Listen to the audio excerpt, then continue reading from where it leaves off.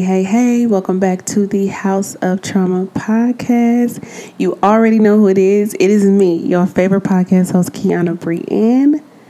Now let's get into it. Dear Black people, it's about time we wake the fuck up. I'm going to tell you, in case nobody has ever told you, ignorance is not bliss. It leads to poor decisions, poor actions, and terrible consequences that have a negative impact on the quality of life for our community.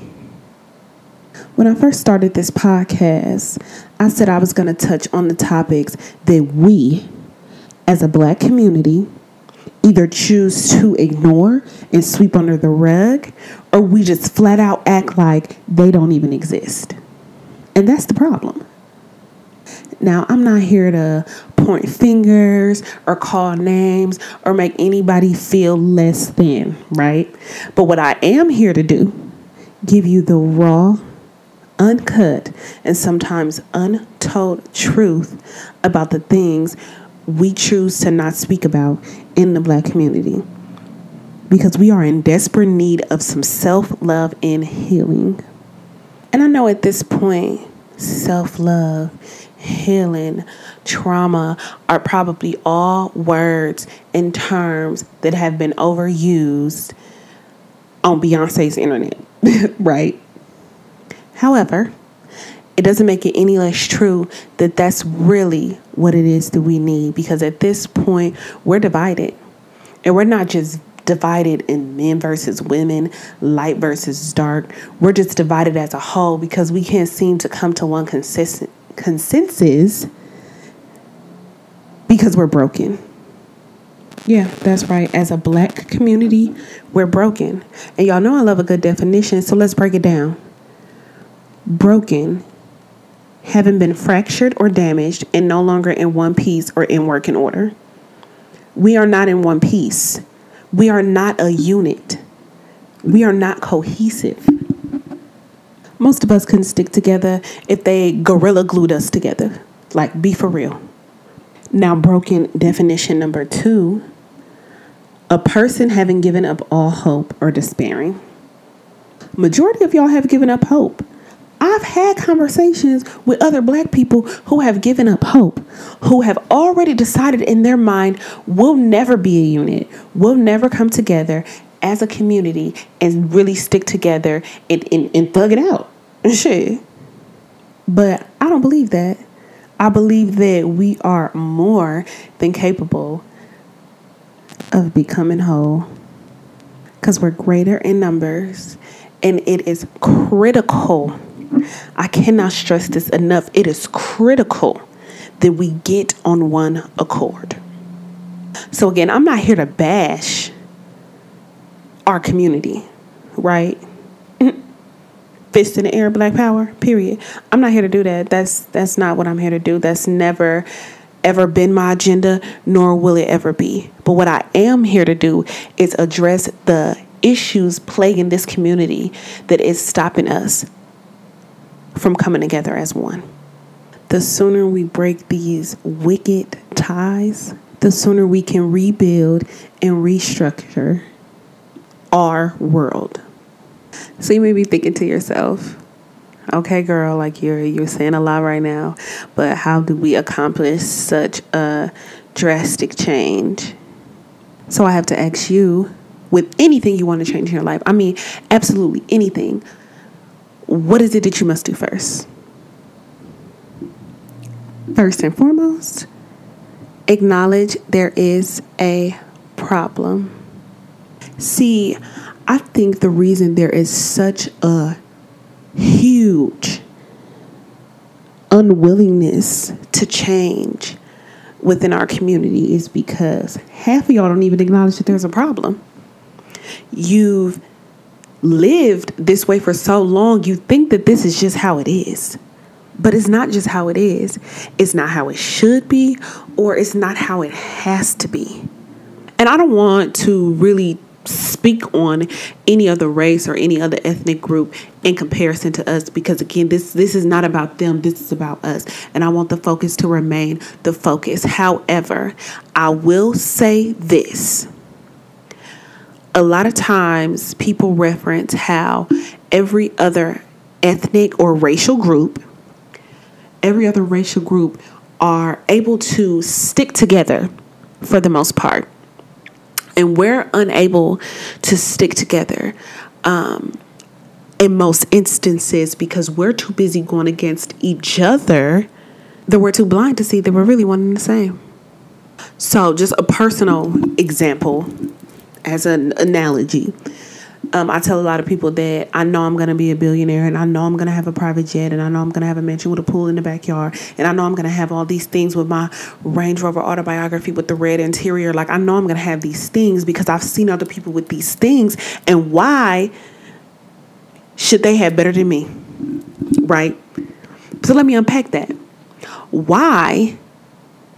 What makes somebody else better than you? What makes them deserve more than you? What qualified them to have all these things and you feel like, okay, they can have these things, but these things are completely out of my reach, completely out of my grasp? Because I can't think of nothing. I can't think of one person on this earth who deserves more than what I deserve. I can't think of one person on this earth who deserves better than me, who is better than me, and vice versa. I'm not saying I'm better than anybody or I deserve better than anybody. So that puts us, when you look at it from that aspect, it puts us on an even playing field. And so when I ask people these questions, it's usually in reference to them wanting something, but feeling like they can't have something because it's not something that they're used to having, used to seeing people around them have. So they just think that that's how it is and how it's supposed to be. So they're not putting in the extra effort to change the circumstance to have the things that they really want because they feel like that this is just how life is supposed to be for me and that's how life is supposed to be for them. No. And so on the grand scale of things, we as a community have an unwillingness to change because we don't see it as a problem. We just see it as how it's always been and how it's always gonna be. And I got an issue with that. Do you got an issue with that? It is our complacency and ignorance that leads to generational after generational after generational curse. That leads to genealogical trauma and self-hate. For me personally, once I begin to grow and heal and really begun to build my relationship with God, and I stepped outside of what had been my normal for 20 plus years of my life, right? And I stepped outside that box for a while. And then I stepped back in. And not because in a way of like, oh, I'm coming back to doing the same old thing. No. Like, I stepped back in, but now looking through a lens of an outsider and not as a teammate, you know? And I'm looking at things, I'm witnessing things, I'm hearing things, and I'm thinking to myself like, damn, I used to think this shit was normal too. I used to not see issues with certain things that were going on, especially if it was like a consistent action, like within my family or like within my neighborhood, within my community, because it just seemed like things that were normal. It just seemed like shit that just happened, right? I didn't know anything outside of these things happening. But once I was able to step outside that box, turn around and look down inside that box, I'm like, this shit is actually crazy. In my podcast episode 53206, I really describe what it was like to grow up in a poverty-ridden ghetto where things were completely wild and unhinged 99% of the time. But I had become almost conditioned or desensitized. That's the word I'm looking for. I had become desensitized to certain devastating and traumatic things that were happening around me, that when they happened, it was just like, oh shit, not again, or oh shit, wow, again, should have known this was gonna happen. Like that was almost my response every time. So I remember at my childhood home where we grew up on 10th and Ring, if you look out any of the back windows, it's the backyard, and then it's like an alleyway, and then it's other people's houses, across from the alleyway, like their backyards. So on that way was 9th Street. So there was this house on the corner on 9th Street, and they would always have parties, and we would just call them the 9th Street parties because fuck, that's what was going on 9th Street. And every night, like clockwork, right, I don't know, maybe 2:00 in the morning, gunshots would ring.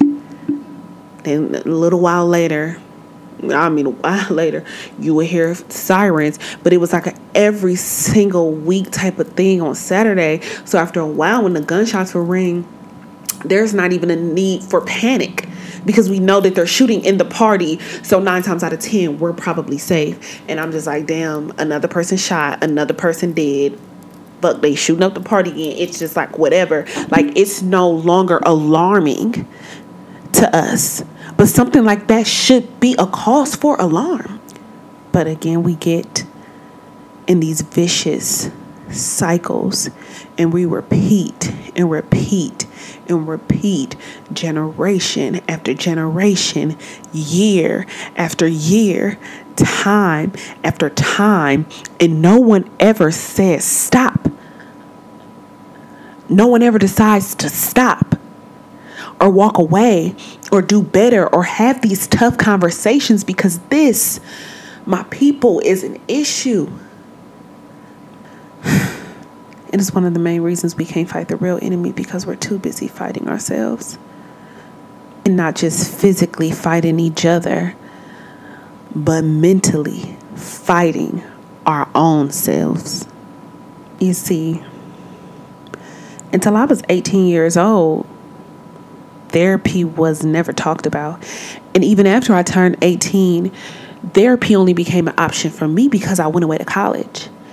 And once I found out that it was something free that they offered on campus and it was completely anonymous, I would go to therapy, and I would not even tell anybody that I was going to therapy because it just wasn't a conversation.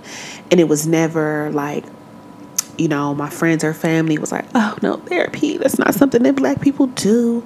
Like, no, it was never that conversation, but it wasn't something that was openly discussed and encouraged.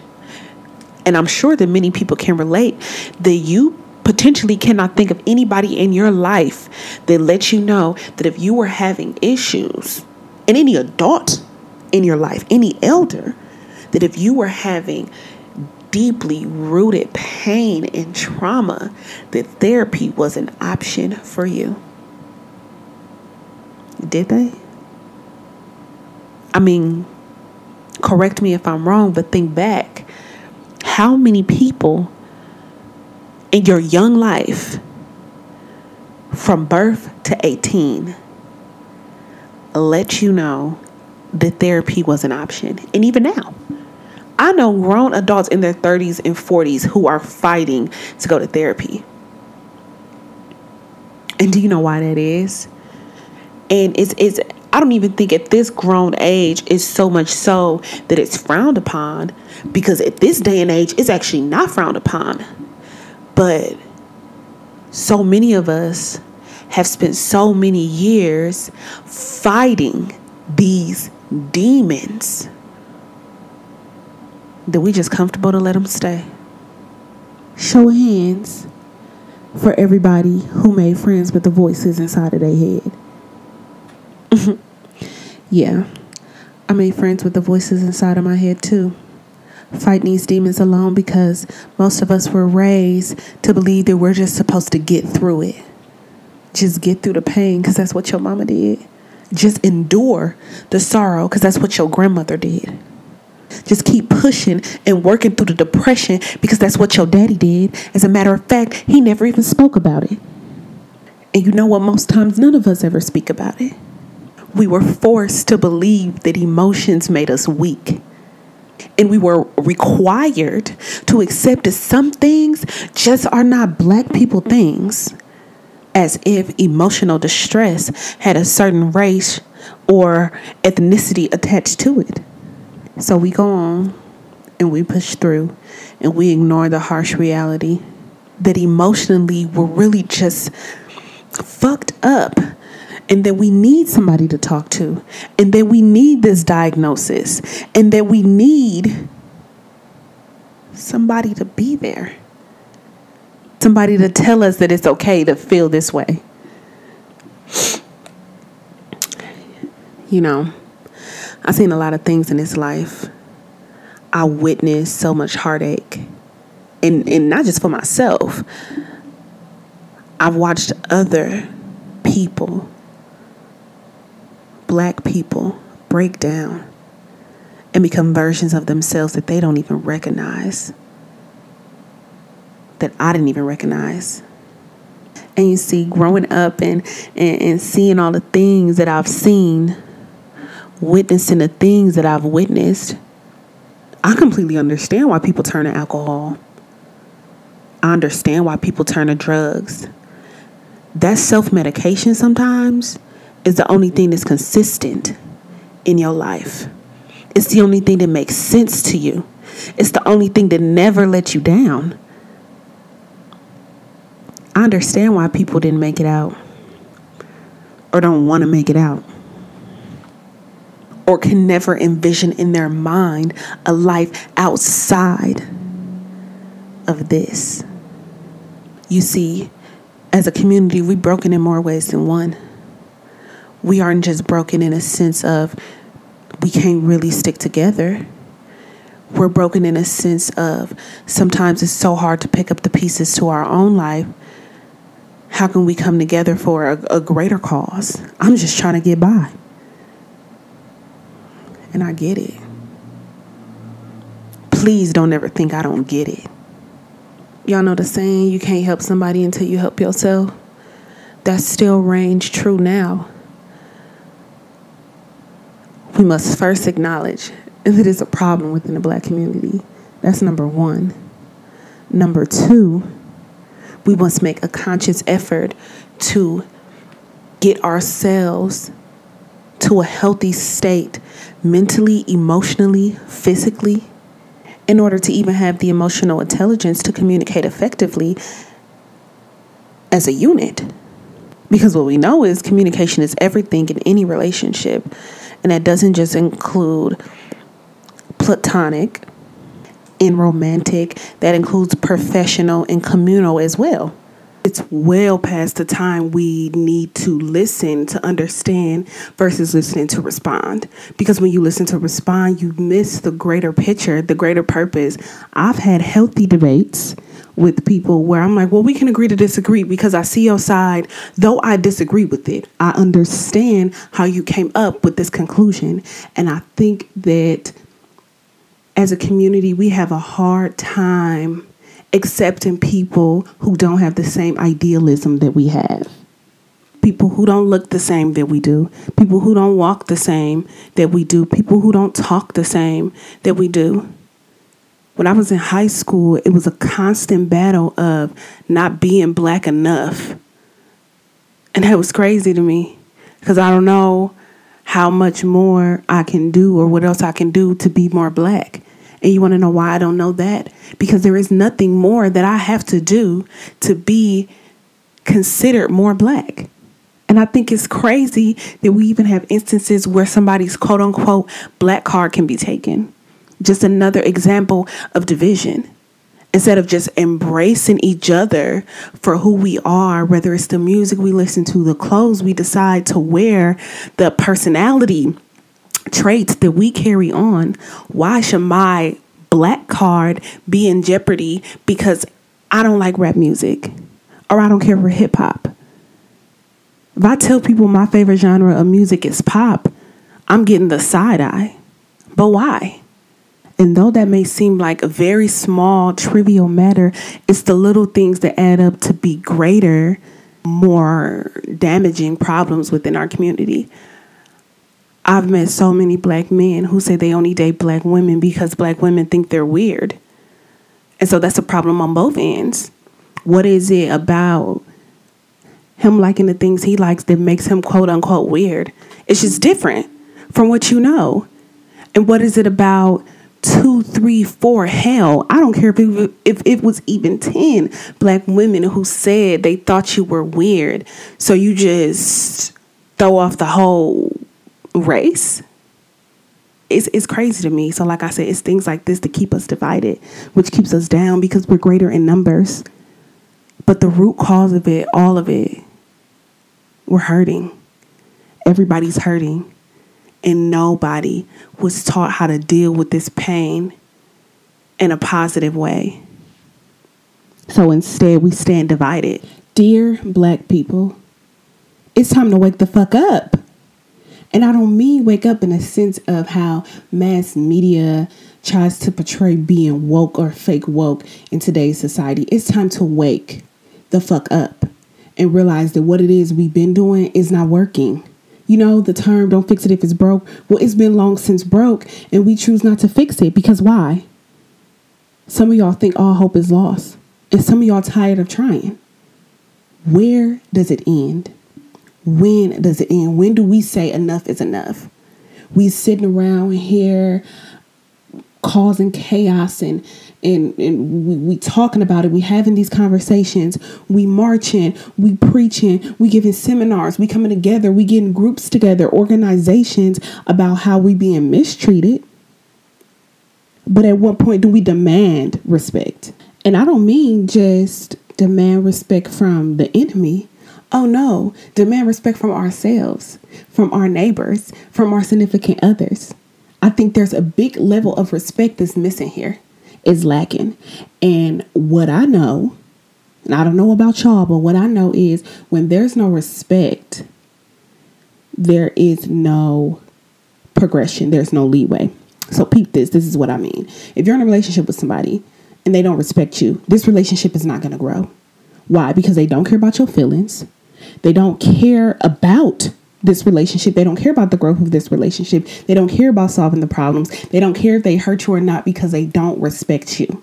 So what you think happens when you don't respect yourself and when you don't respect your neighbor, when you don't respect your friends, when you don't respect your family? But I get it. It's been a long time suffering. It's been a long, long time of suffering. But when do we make the decision that we don't want to suffer anymore, right? And we don't want our kids to suffer, and our grandkids to suffer, and our nieces and nephews to suffer. My dad always told me he wanted more for his kids than he had for himself. And I think that that's important. But not just in the sense of our offspring. Because yes, we should all want more for our kids than we want for ourselves. But now it's two sides to that. Because number one, some of y'all don't believe that y'all kids can have more than what y'all had. Right? Some of y'all parents don't believe that you can have more than what they have. Some of y'all grandparents can't see how you can have more than what they have. And then on the other hand, for the ones that do see, for the ones that understand this concept and want to see it through, can we want more for our neighborhoods too? And I forgot who said this, but they were basically saying like, you know, rappers get money and shit and they leave the hood and they just go, they go buy big houses and mansions in the suburbs and they don't help build up their communities. And I think that that's a problem. And no, we shouldn't just hold these celebrities to that standard. We need to hold ourselves. Why are we not building up our own communities? Why are we not wanting more? Why are we not stopping gun violence? And now, I don't believe in the black on black crime thing. I think that and that's something I'm going to talk about it a later day, but black on black crime missed me with that. That's not even what this is about. But we need to stop the gun violence. We need to stop the sexual violence. We need to stop the physical violence. We need to stop the piss poor school system. We need to want more, not just for ourselves and our family. We need to want more for the community as a whole. And I really think that's what the problem is. It's like a dog eat dog world. We want it all for ourselves, but we don't want to see others win. And that's in every way. And for years, people have been saying, where is this generation's Martin Luther King?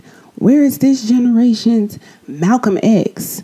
And I think that there are so many young, intelligent, knowledgeable, wise, powerful, young Black people, both men and women, that we have right now, even as influencers and not influencers, who have the power within them to change this community or at least start the race, and for whatever we choose not to. And I also think it's an issue with us feeling like it has to be one. It doesn't have to be one person that's leading the pack, that's leading the cause, right? It's so many of us who know that this issue exists already and are willing to make the change, but yet and still we neglect to come together to make this possible. If we had one fighter from every state, we could really start this movement. And I'm talking about a movement on a grand scale, nothing like the civil rights movement, nothing like the Black Lives Matter movement. This is a movement that is not focused on what other people are doing to us, but more so what we are doing to ourselves, right? We are so far past, like, the expiration date of needing to focus on ourselves. Like, I just feel like we don't really focus on ourselves, because even when we start a cause that is centered around the Black community, somehow some other community, race, ethnicity, like, gets all entangled with what we got going on. And I'm all for inclusivity. I'm all for diversity. But at what point do we focus on ourselves? So when I started my self-love and healing journey, and this is just me as a person, I'm just using this as an example. When I started my self-love healing journey, when I started my spiritual journey, I didn't try to enlist other people who I felt like needed it as well. No, I first of all had to get to a level in this journey in order for people to even see what it is that I was doing, number one. Then number two, I was able to start to share with other people, different things that we, I guess, like, related with, and how I was able to combat that with my spiritual journey, with my self-love and my healing journey. And now I can see these people implementing these things and wanting to change it themselves. So I said all that to say, it starts from within your own house. And I don't feel like at any moment in time were we completely focused on our own house, meaning the problems that live within our community. And as I mentioned before, this ain't about no Black on Black crime. This ain't about that. It's bigger than that. The late, great Tupac said, I ain't never did a crime I ain't have to do. Now let's unpack that.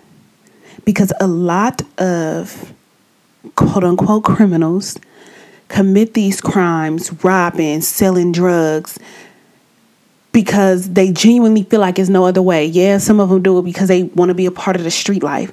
Some of them do it because they think the shit is cool, it's funny, it's whatever.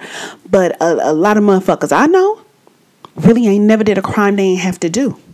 It's hard out here.